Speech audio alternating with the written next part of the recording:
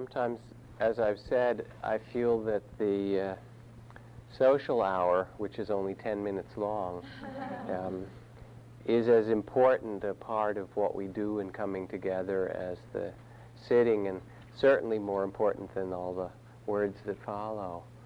There's a real nourishment and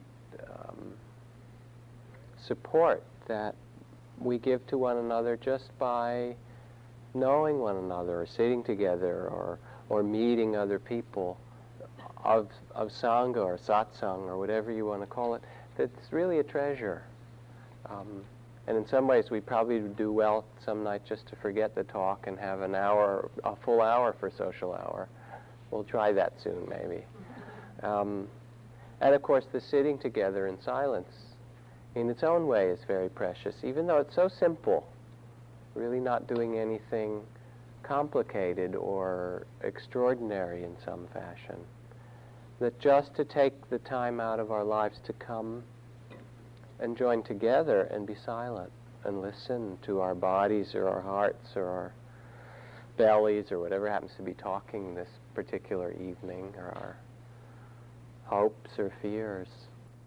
And to try to do that with some sense of balance is wonderful. And it's as healing as anything that we can do in our lives. And it's certainly something that the earth could use for its healing. So on previous weeks, just going back a few weeks, a couple of talks were done on kind of an exploration of spirituality and sexuality. Not terribly risque, but nevertheless, I think, relevant. And then that led into a talk on forgiveness, as I recall. And then a very lovely talk on surrender. I really liked that one. Thought it was good. It's like channeling. It's not like there's some spook or something out there particularly, but some nights that's what comes through, and some nights something else comes. And then last week, where I felt more like a fool and an idiot than anything else. And that was actually pretty interesting. It's not the first time in my life, mind you, that I felt that way. And what I'd like to speak about tonight is actually two things. A little bit about idiocy, just as I begin to really understand it more, but more significantly about hunger, which in my own case is related. It's interesting just to sit up here and be embarrassed or feel like what I'm saying doesn't ring true for me. Not that it doesn't have some okay words, but that there's some quality where it's a little bit false. And that's what it felt like last week. I felt kind of idiotic. And of course, in the Sufi tradition, idiots are considered the wise people, Nasruddin and company, and so maybe I should just change traditions or something like that. There's a story of Nasruddin, who was acting in many ways as the wise man in this village where he was living, and he lived in a reasonably sane way. And anyone who asked him, "Now, how did you learn to live this way, or what is it that brings you to this kind of way of living?" He said, "I know what is in the Koran." And so he went on, and other people would ask, why is he the wise man in the village? And everyone would say, well, he knows what's in the Koran. And that kind of passed around. And finally, there was a real idiot in the village, even more idiotic than Nasruddin. And they were sitting around one day in the coffee shop, and the true idiot came in, and someone asked Nasruddin why he was acting so wisely, and he said, "I know what's in the Koran." And the true idiot said, "What is in the Koran?" And Nasruddin said, "A bouquet of pressed flowers and a letter from my beloved friend Rumi." He gave away his secret.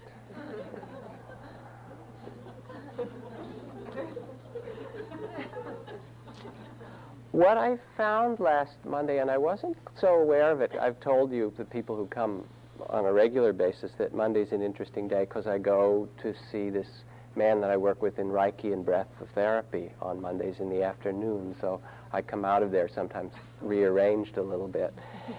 And what happened last week, I discovered afterward in reflecting that evening, was that I wanted to talk in some way about abundance and love and kind of graciousness of life, because I felt it a little bit at the end of the therapy session, and so I started to write this lovely talk. But most of the therapy session, actually, was around hunger and deprivation and feelings of not being complete in some way. And so tonight I want to talk a little bit about hunger, and not so much about abundance, but more about the illusion of incompleteness.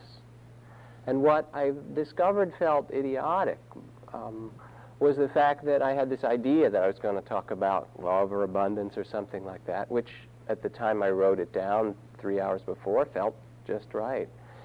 And as I sat here and talked about it, I didn't feel that at all. I felt depressed, needy, idiotic, hungry, judgmental, and sad. And so it didn't somehow ring true as I said it, you know what I mean.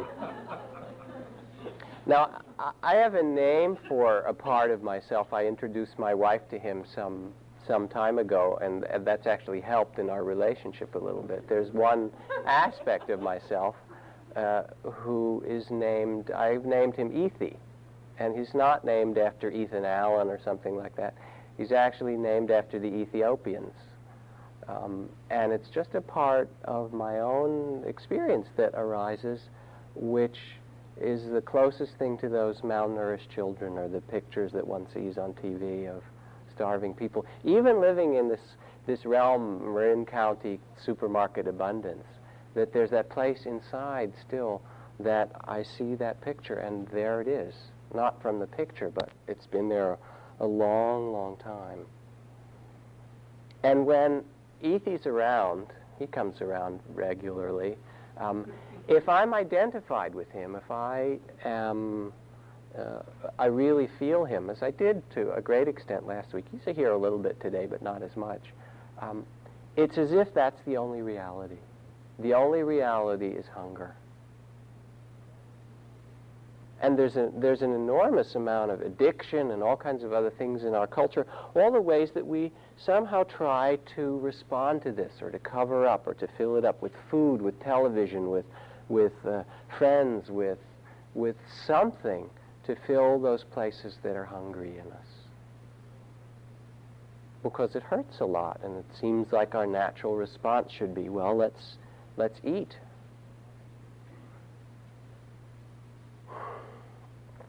But usually it doesn't really get in there and tickle the place that it hurts, that it itches.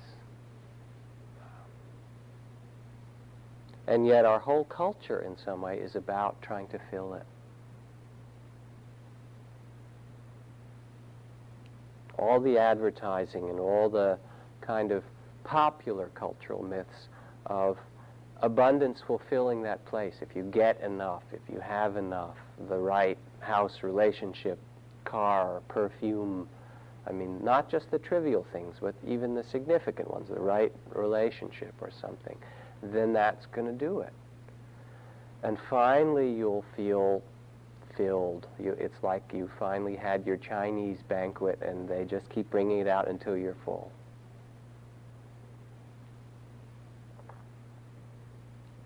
It's kind of confused, though, really, isn't it?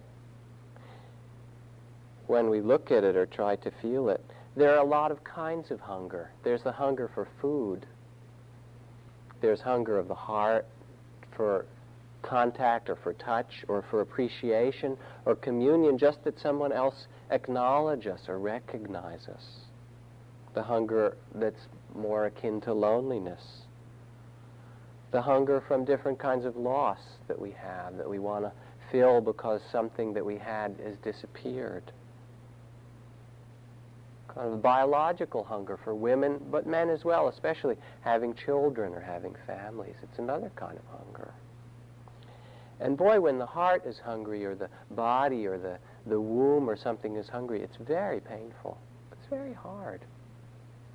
I remember being in this state at another time. I was having a really hard time, and I had an interview, just a very short one, with Karmapa, one of the great Tibetan masters and teachers. And I went and I paid my respects to him, talked for just a few minutes, and then I looked in his eyes, and what I remember of that interview was just feeling like, it's so painful, can't you help me?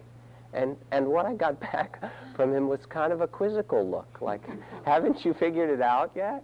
Or something like that. I mean, it wasn't unkind or anything, but it was in a circumstance where I was leading this big retreat, but I was still having a hard time, and he was there.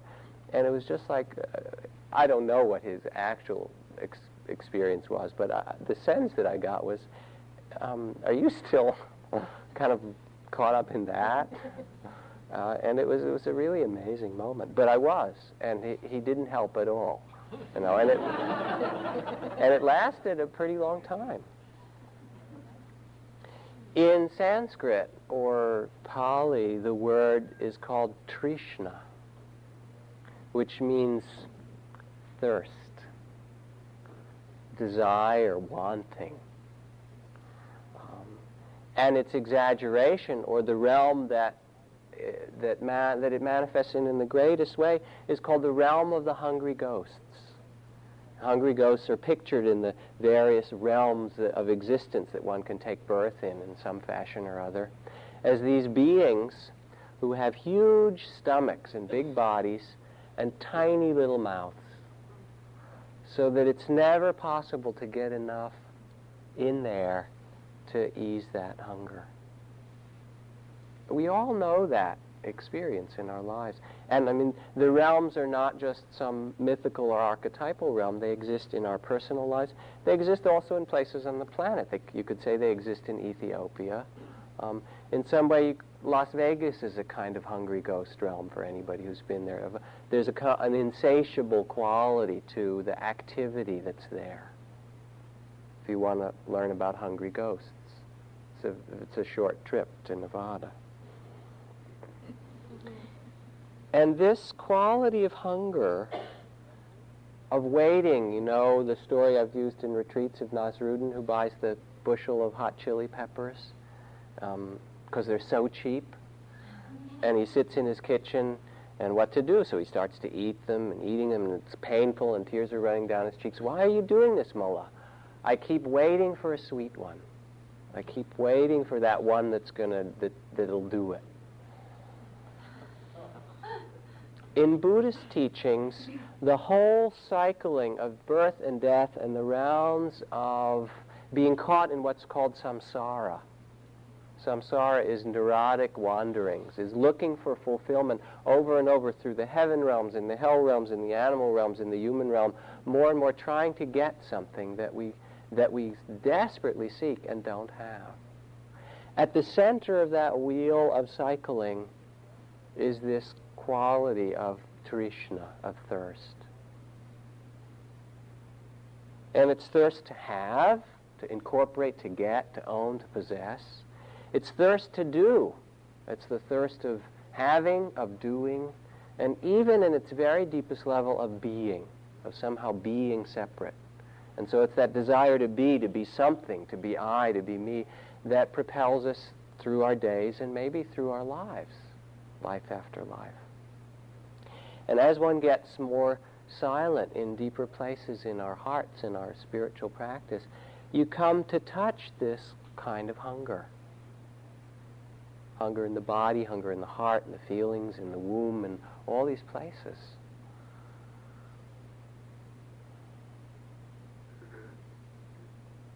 At the very most silent place in meditation, you can sense not just the hunger to have or get fulfilled. Those drop away after a while. You're sitting and you're relatively comfortable and you don't want a pizza so much anymore, or you don't want a good sexual experience or something. That drops away a little bit. You know, and then the hunger for contact with other people maybe drops away. Desire for those kind of sense things disappears. But in the very center, when you come to it, you find this very deep desire just to keep being, to grow, to exist somehow, which the Buddha called the grasping of these processes of life. The name for a person in Buddhist language as the 5 grasp processes. It's amazing. And you find that it's almost cellular, that attachment. You know it when your car almost swerves off the road, and you can feel every cell in your body, or very often it will kind of contract and say, I'm not going to give this one up quite yet. Very, very profound, very deep level of holding, of attachment. So that's the force that we're talking about. It's like the force that holds the nucleus of an atom together.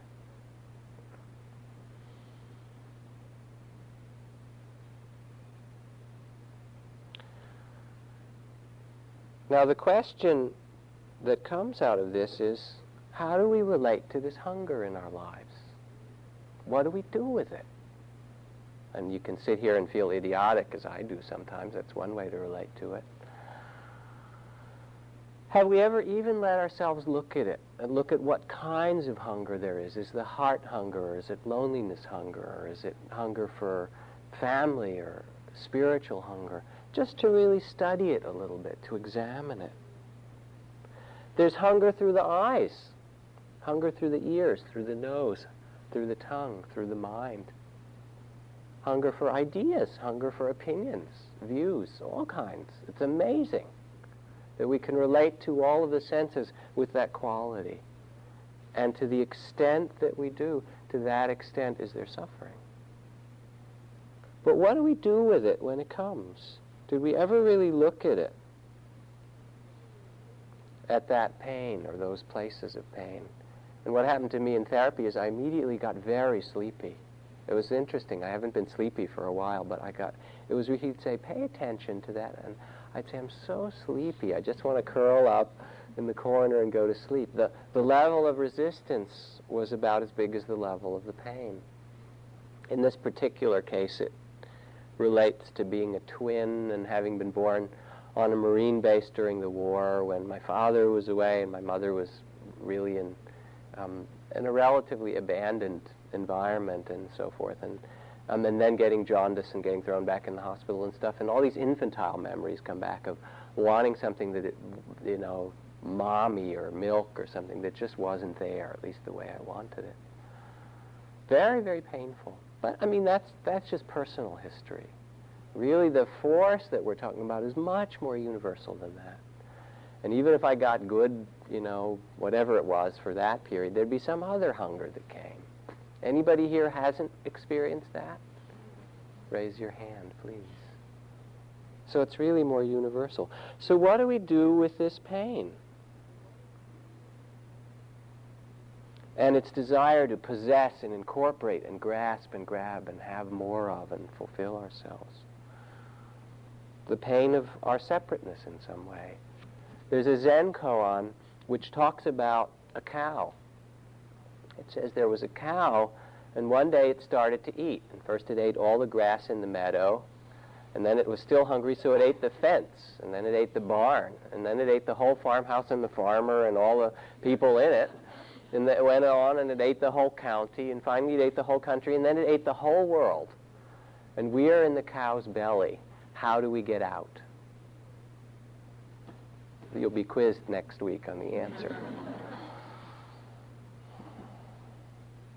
Ajahn Chah puts it this way, something I've read before, but it's so essential to his way of teaching. He says, when you take a good look at it, this world of ours is just that much. It exists just as it is, ruled by birth, aging, impermanence, death. It's only so much. Great or little, it's only so much. The wheel of life and death is only this much. Whatever is pleasurable, delicious, exciting, good, or painful, or difficult, or fearful, is only that much. It has its limit. It's not anything outstanding, really. The Buddha taught that everything is just that much. We should really pay attention to this point. Look at the elements of our body and mind. They're conditioned phenomena. They arise for a while. They're temporary, according to certain causes. Their nature is always the same. It can't be changed. A great nobleman, a common servant are the same. When they become old, their act comes to an end. They can no longer put on airs or hide behind masks. There's nowhere to go, no more taste, no more texture. When you get old, your sight becomes dim, your hearing weakens, your body becomes feeble. You must face yourself. But we human beings are constantly in combat, at war, to escape the fact of being just that much. But instead of escaping, we just continue to create more suffering, waging war with good, waging war with evil, waging war with what is small, waging war with what is big, waging war with what is too short or too long or right or wrong. Courageously carrying on the battle, the struggle seems endless. We must use our practice to discover the heart of this process, to see how we are stuck, and to come to a place of peace.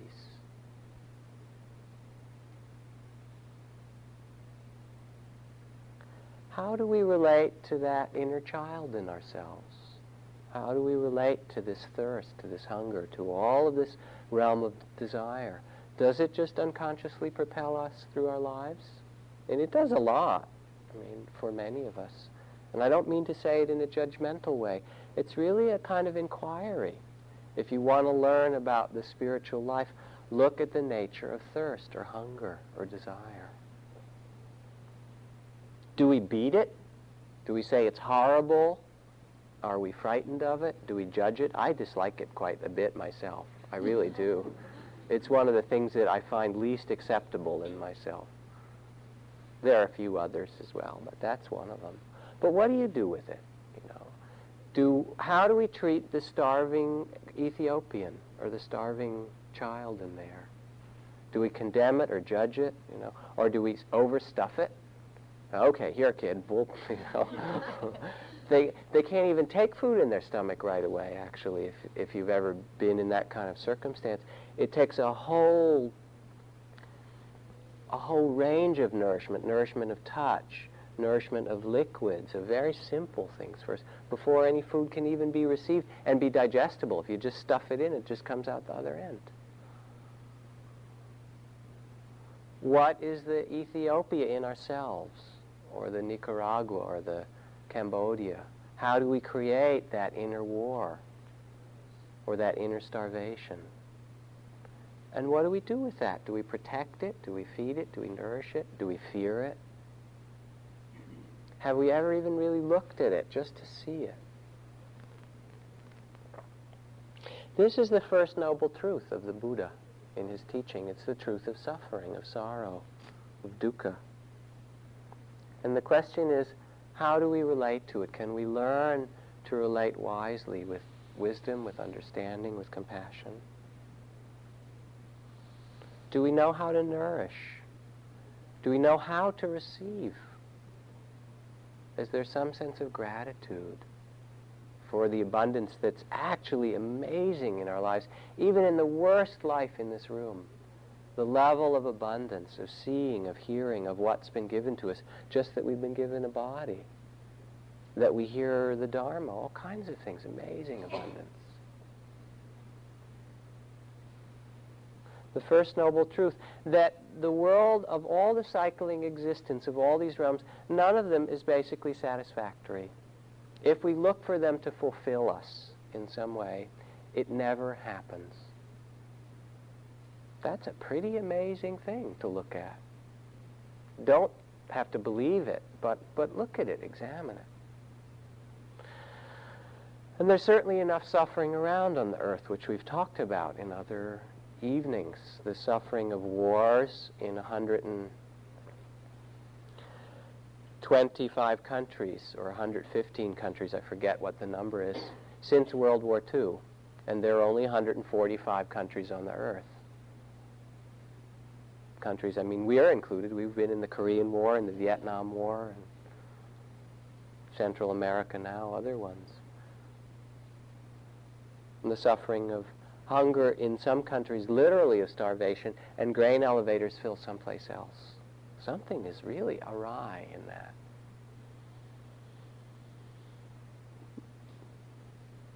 But also the suffering in our own lives, the suffering of loss, the suffering of divorce. I think more than half the kids who go to school in Marin County are from single family or step-parent. It's become the rule rather than the exception.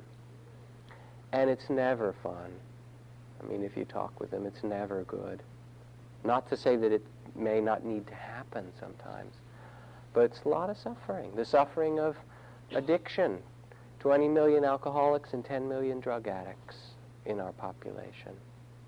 And all the millions of people who are affected because they were living in that family or closely associated or working with that.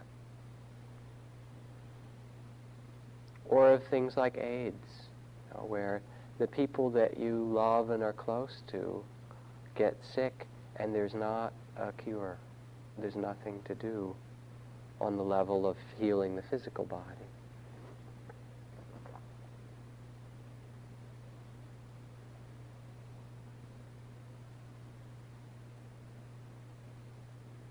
So what do we do with this hunger and desire and pain and suffering?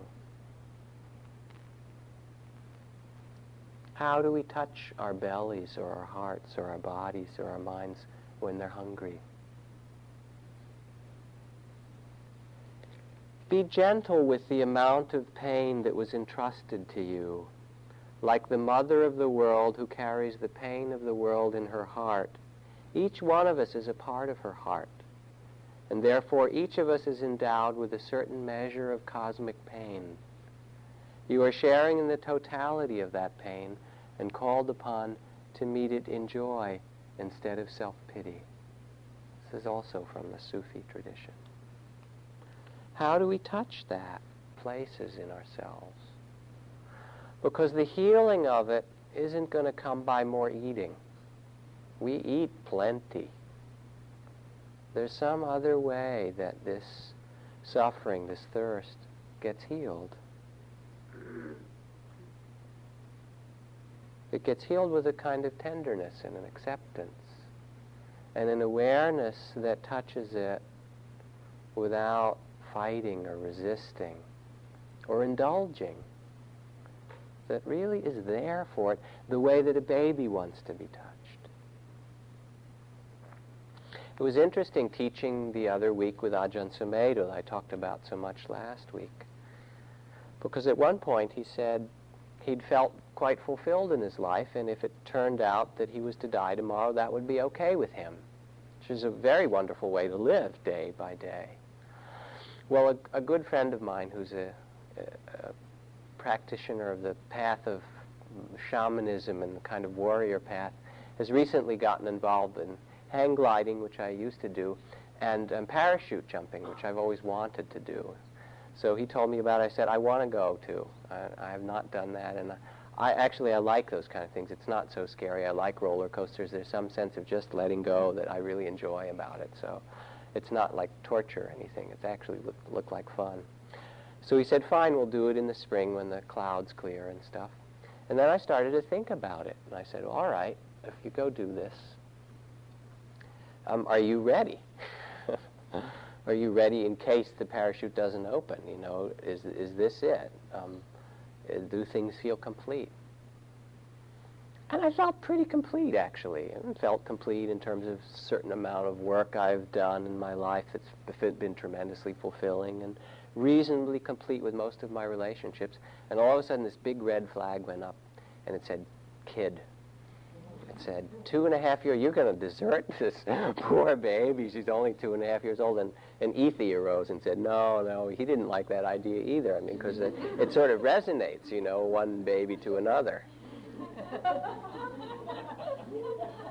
And I saw really clearly how attached I am to her.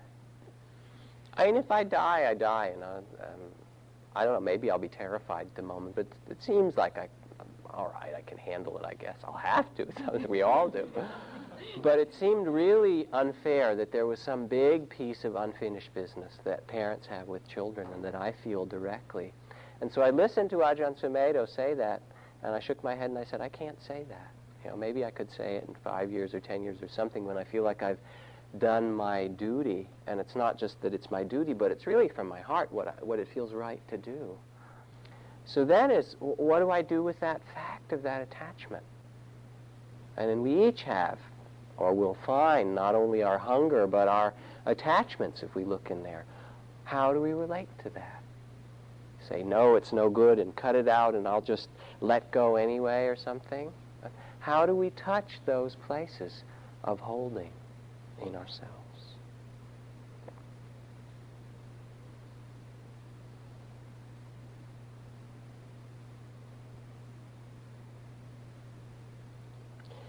If we can learn to relate to these things which are so deep and at times so painful and so powerful, if we can learn to relate to them with some compassion and some understanding, every other part of practice will be a piece of cake. This is really getting down to the center of it. That's what nirvana is about.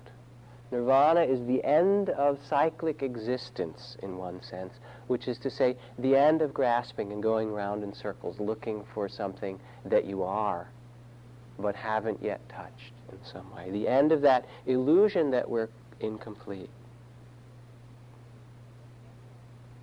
But somehow we take it all very personally.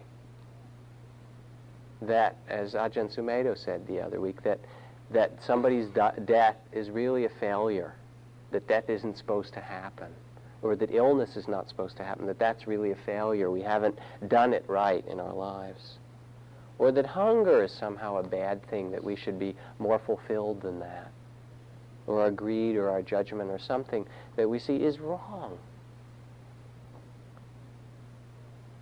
And so somehow our mind takes it and makes something that we have to fix that's wrong, that's incomplete, out of it all. Remember that thing from Suzuki Roshi? I've read it so many times, but to me it's in some ways the most compelling passage in all of Zen Mind, Beginner's Mind, when he's dying of cancer and he calls everybody together, his students, and he says, if when I'm dying, if I suffer, that's all right, you know. That's just suffering, Buddha. No question in it. Maybe there'll be some physical agony or spiritual agony for you and for all of us, but that's all right. We should be grateful to have a limited body like mine or like yours. If you had a limitless life, it would be a real problem for you. What an amazing thing to say. If when I die, if I suffer, that's all right, you know. That's just suffering, Buddha.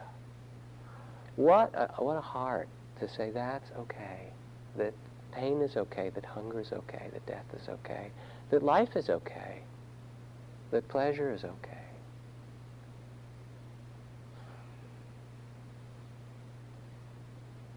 How do we touch it? I remember someone going to Munindraji in India, an Indian meditation teacher and friend, who was having a really difficult time in their practice and suffering quite a great deal, and he sort of described it, and Munindraji talked about being mindful of it. And then he went away and he said, well, it's really a lot of suffering, and came back the next morning, and Munindraji said, well, how is your suffering? I hope you are enjoying it. And it was amazing. I mean, what a different relationship to it than that it's so terrible. Because the nature of the heart, as I said last time, is it has a capacity to touch anything and to bear anything.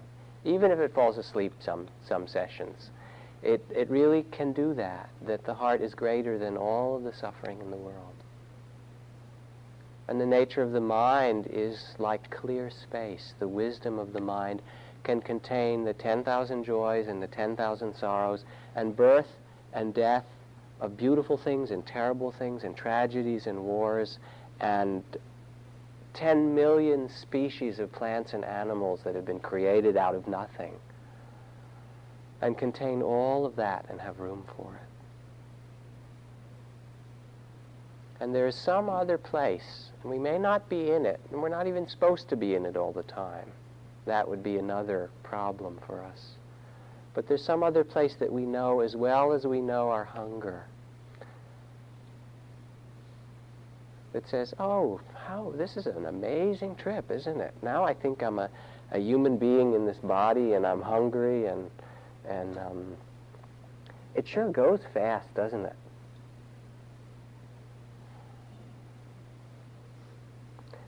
A place that can see this whole of life with the eyes of Suzuki Roshi, the eyes of a Buddha, the eyes of compassion. It says suffering Buddha, happy Buddha, sad Buddha, moon Buddha, sun Buddha. The third Zen patriarch puts it so beautifully. He says, the non-dual, the realm of wholeness, of completeness, the end of hunger. To come to that place is to be without anxiety about non-perfection. An amazing line. To be without anxiety about the fact that things are not perfect, and they never have been and they never will be. And you know the lines that T.S. Eliot uses to end the four quartets, where he starts at that last part, we shall not cease from exploration, and the end of all our exploring will be to arrive where we started and know the place for the first time. And he goes on, through the unknown remembered gate, when the last of earth left to discover is that which was the beginning, at the source of the longest river. Not known because not looked for, but half heard in the stillness between two waves of the sea. Quick now, here, now, always, a condition of complete simplicity, costing not less than everything. An amazing line, costing not less than everything. And all shall be well, and all shall be well, and all manner of things shall be well, when the tongues of flame are enfolded into the crown knot of fire, and the fire and the rose are one. And that line, all shall be well and all manner of thing shall be well, comes from Julian of Norwich, a wonderful medieval saint. And it was an expression in her journals, in her realization after her own long dark night, of sensing that there was some inherent beauty or perfection that could be touched, that was greater than all of the sorrow in life.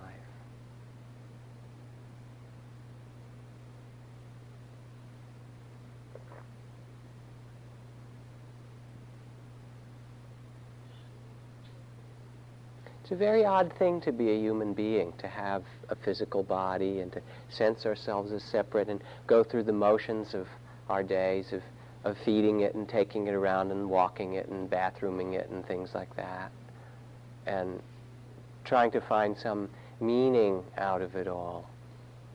Because there's so many levels. Our physical experience, our emotional experience, and then all those other places. It's kind of mysterious.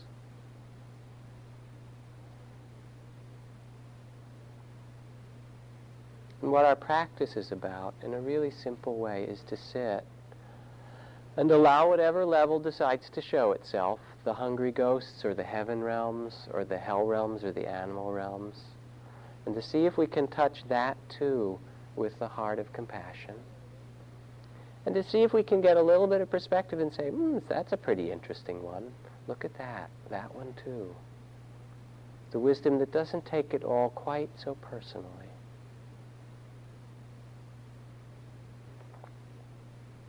The three characteristics of Buddhism that the Buddha taught as sort of the center of his teachings are impermanence, anicca, dukkha, unsatisfactoriness, and anatta, or selflessness, that we can't possess anything, that we don't own it, we just kind of pass through it.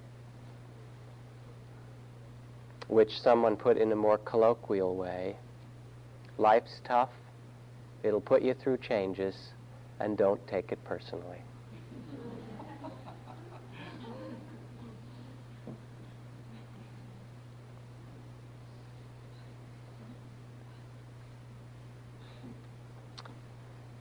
End of sermon. Let's take a little bit of time, if you would like, for comments or discussion or questions or anything. Please.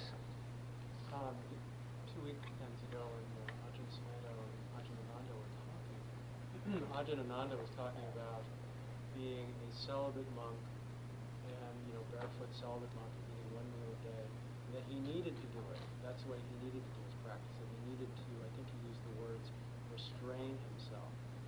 Is that the word he used? Mm-hmm. And he said, I don't know how you guys can do it this way, meaning being in the complicated world. Uh-huh. And I guess what I'd like you to comment on is the sense of, we notice our hunger, and at what point do we restrain ourselves? So the question, did people in the back hear it? The question is about restraint. One of the two teachers a couple of weekends ago, Ajahn Ananda, was saying that he needed to be a monk because he was so caught up in his desires as a layperson. He's been a monk for 15 years now, but he found himself so undisciplined that he voluntarily chose a system, a way of living that's very simple, barefoot, 1 meal a day in his bowl, and so forth, as a way to bring him to a sense of ease or completion. Because the other was so difficult, and he looked out and he said, I don't know how you do this path, those of you out here, because it's so hard when you have all these temptations and all the complexities. And so your question really is about what is the role of voluntary restraint, or restraint at all. And it has a very important place in spiritual practice, a very important one.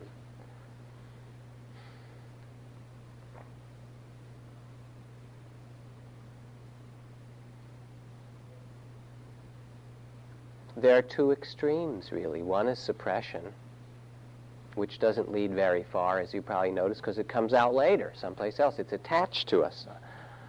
And the opposite is indulgence, in which you act on all the things that come through, neither of which fulfill that hunger. Right? How many people have tried it with food or sex or drugs or something, and really done it a lot? And what you find is that it reinforces itself. So part of the teachings of restraint, and it's called sense restraint in the Buddhist tradition, is to recognize the particular places of our lives where we get caught by that power, by that force. It's a little bit like AA. It's not really very different. And to say, I'm going to voluntarily choose a support system. This is MA here, right? This is Meditators Anonymous. I'm going to voluntarily choose this support system and choose to follow some rules or precepts as best as I'm able to be abstinent and not to drink or to not indulge in certain ways, even though the desire is still going to arise. We are recovering meditators or something like that, or recovering whatever it happens to be. The desire will still arise. And there comes, if you do it, at some point, this wonderful realization that the freedom is not in acting out the desire. That, in fact, there's a tremendous sense of bondage in the desire itself. And this, when I talked about studying desire, what does it feel like to be in that state of desire? Have you ever really just looked at it? Because it motivates our life, and it leads us by the nose or by whatever it is to so many actions. And it's advertised, this is what you should do. In the eating meditation, which most of you have had instruction in, you sit and you look at a plate of food and you begin just to pay attention, and you're hungry. Where's the hunger? Is it the tongue that's hungry? Or the eyes? Or the belly? Or the heart, really? Where's the hunger in you? Or the mind? Or you're finishing eating, and it's the end of the meal. Which of those voices do we listen to? The belly says, very full, nice, comfortable. And the tongue says, yeah, but there's a little more of that really good stuff over there on the side of the plate. And the eyes say, yeah, and there's not only that, there's some more over there somewhere. And then the mind says, maybe we shouldn't overeat. And then another voice says, yeah, but you should finish everything on your plate. And you say, thanks, Mom, or whoever that one is. And there are 5 or 6 different voices that are there. Or 5 or 6 ways that you experience hunger just for that plate of food. How many of us have really let ourselves just look at it, to touch it, to experience it, to begin to explore it? And when you do, you find that it's painful. Not that it's bad or good, nothing wrong with it. It's a state of tension. It hurts. You still may decide to try and fulfill it. Actually, the fulfillment isn't so much that you get the thing, That's not really what's so groovy about fulfilling hunger. You know what's so pleasant about it? Anybody notice? That it stops for a moment. It's actually the easing of the hunger that's so pleasant. Not so much the taste, but now I'm not hungry, which gives you a sense of how powerful that grasping and the pain of it is.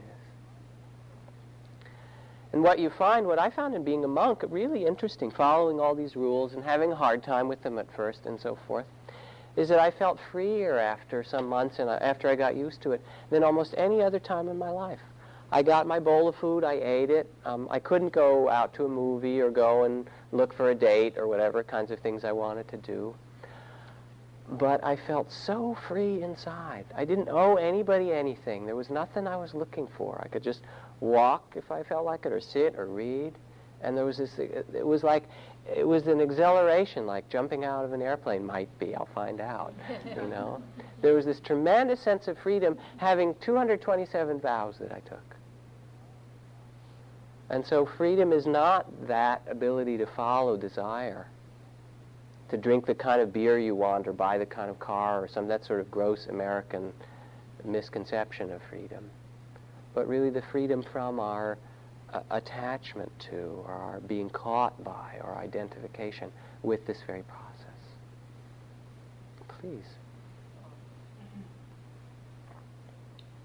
seems like the big problem that we have when we have some kind of hunger. While you were talking, I was thinking about all the things in my life that if I really thought about all the things that are quote unquote wrong, I'd be totally depressed. But why not think about all the things that are right? well, exactly. I mean, I choose to think about the things that are right rather than dwelling upon things that could be better, or if I only had another car, or if I lived in such and such a whatever. But the turning issue seems to be our confusion about what possible is. Like when you were a monk, there were certain things that just weren't possible, so you stopped worrying about it. Mm-hmm. The hunger might be there, but it's much more painful if you think there's a way to alleviate it. Mm-hmm. If you don't worry about trying to alleviate it, it's just not going to resolve. Mm-hmm. And that's one of the great things that you can learn in sitting. The question being about the limitations of a monk. You realize you can't fulfill it, you let it go. Whereas here you think, well, gee, if I get 10 more of them, or 20 more, or something more of it, then it'll ease that place for good. And one of the great things, in such a simple way that one can learn from sitting, when I sit at home and I don't have a prescribed period of time that I have to get up and do something, I usually sit, and the inner way that I work with ending the sitting is I don't get up until I want to get up 3 times. I've talked about this sometime before here. So the first time comes and I'm hungry, or I have to go to the bathroom, or there's something important that I thought of that I have to do, or whatever, or I'm restless, or my knees hurt, or whatever is going on. And I note desire to get up, and I just become aware of that, and the restlessness, or the compelling thing that's drawing me, and I just sit with it, and I feel it, and I let it pass, and then what happens almost invariably, not every time, but usually, is in meditation, it's like, drops to some deeper place. Even if it's only for a couple minutes, it's like, how wonderful that desire arose, and I didn't grab the hook and go on the journey. And then I sit, and the second time it comes in and says, really, it's getting time. You've got to answer these calls, and there's business to do, and all these, those voices. I say, desiring to get up, really wanting to get up, desiring, I feel it. And of course, if you look at it like anything for a while, then it passes. And then again, there's this, here I am. And there's a sense of contentment, or just being where I am, that's sweeter than any other part of the sitting, usually, that will come by that point. And then, of course, sometimes only 30 seconds later, or maybe 5 minutes later, or 10 minutes, or whenever it is, the third time comes. Now it's time, you got to get, okay, I'll get up, and I get up. And that's a very simple thing, but it's also very powerful, just to practice not doing. Not because fulfilling desires is wrong, fulfill as many as you like, but that there's some other place that is asking, that's yearning to be fulfilled, that desires don't touch. And you learn that in the simple act of sitting. So I appreciate that question. It's really a good one. Please. Going back to that tonight, I was feeling a lot of pain as I was sitting. And it felt like my nerves were just right on the edge. And like... The edge of? Just like on the edge of my skin. Uh-huh. It was like it wanted out, but there was no place to go. And as I sat, I tried to just feel it, and the more I felt it, the more uncomfortable I was, and my back started hurting, and my neck started hurting, and I thought, I started having an anxiety attack. I just wanted to get up and get the hell out of here. Right. And so I uncrossed my leg, or I just tried to change. Then I started feeling all this energy coming in from everyone else around me. And then I thought, I'm upsetting other people now. I had all this power going for me. And I thought, well, I'm upsetting her because I'm sure she's feeling my energy, this negativity around me. Terrible stuff. Go ahead. Awful. and I just wondered, what? Well, what'd you do then? Well, I just sat here and was uncomfortable and went through it because I forced myself to, But it wasn't comfortable, it wasn't fun, and I didn't like it. What is all of that? No guarantees in this meditation stuff. If you're looking for fun, I can give you a few other places to go before this. I've been to the ashram and I've meditated a lot, and I've never had that kind of experience. Which ashram have you been Up to? in Los Angeles. Uh-huh. And I've never had that experience before. When you sit, after a while, you get every experience. I'm quite serious about it. That sooner or later, everything will come. And in part, as you let yourself open and you get a little bit more stable, it's as if something inside knows, all right, now we can bring out the tough stuff. And restlessness will come. And at first, you just feel restless and fidgety. If you move and you give into it a lot, often it gets worse. It's like you're trying to patch it up and fix it everywhere, and it just gets worse. So if you sit still, sometimes just accepting it and kind of restless and feeling it, it will move through you. And in fact, there's all kinds of physical stuff that happens. Your body may shake or quiver or feel fiery or hot, and there's this, when I talked about that level of cellular holding or attachment, that stuff starts to open up as you sit. But when it gets really bad and you just can't stand it, you're so restless, then for people who've had the regular instruction, they've heard this, the way to work with extreme restlessness is to die. You just say, okay, take me. I'll be the first yogi to die in Marin County of restlessness, right? And you just sit there and say, do it. And the moment you do that, some very interesting thing happens. This is like relating to hunger. It's the same thing. The moment you do that, all of a sudden, all of that energy of resistance, which actually made it so terrible, drops away and it can move. And it turns out that as far as I've seen, it hasn't killed anybody yet. It kills you when you act on it. That's where it gets you. But it's a very good question. And part of what practice, like I talked about sitting and letting go 3 times in a row, part of the power of this very simple thing of sitting and being with the breath and then attending to whatever else arises is that you learn this power of not being so identified or caught by things that get increasingly deeper until finally it's the whole sense of possession itself that shows its nature to us. And that's wonderful, actually. So you had a very good sitting. It was just a drag, but it was really good, and it's valuable.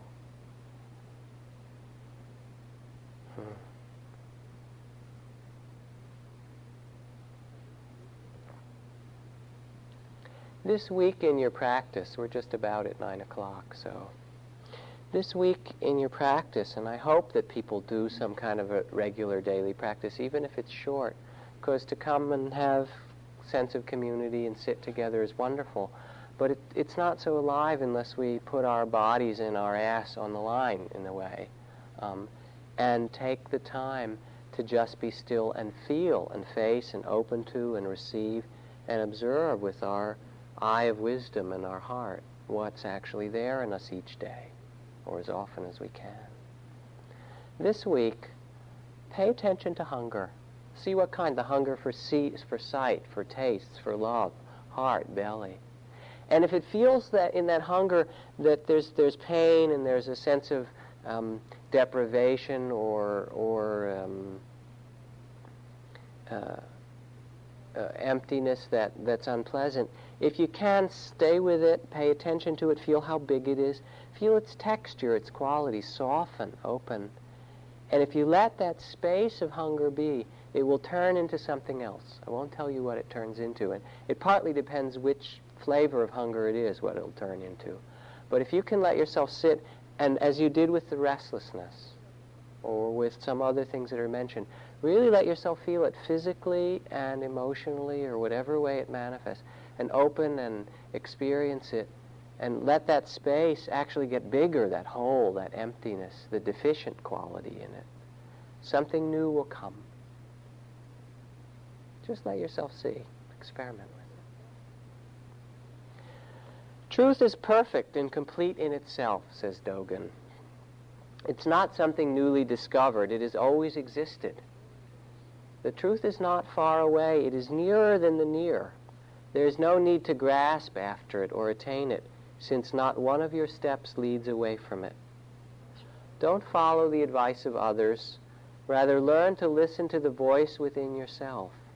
Your body and mind will become clear and open, and you will realize the unity of all things. Even the slightest movement of your desire will prevent you from entering this palace of wisdom. When you've thrown away all your conceptions, the truth will appear in that moment, in its fullness.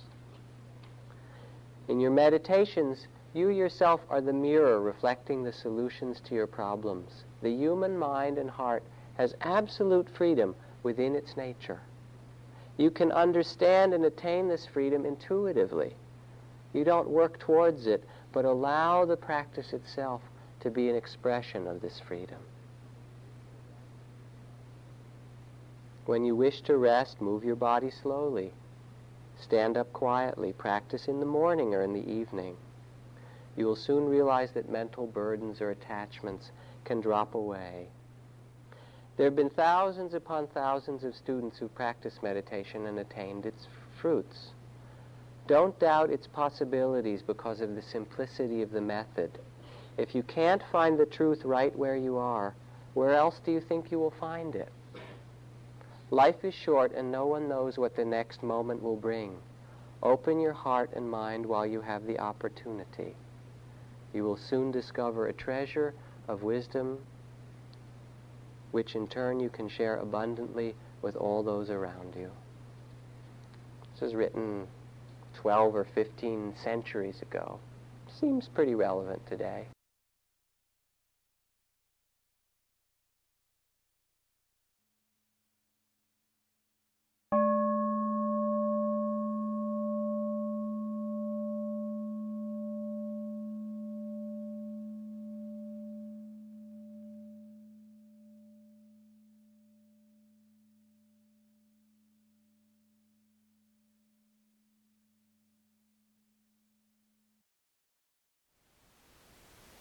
Thank you for listening. To learn how you can support the teachers and Dharma Seed, please visit dharmaseed.org/donate.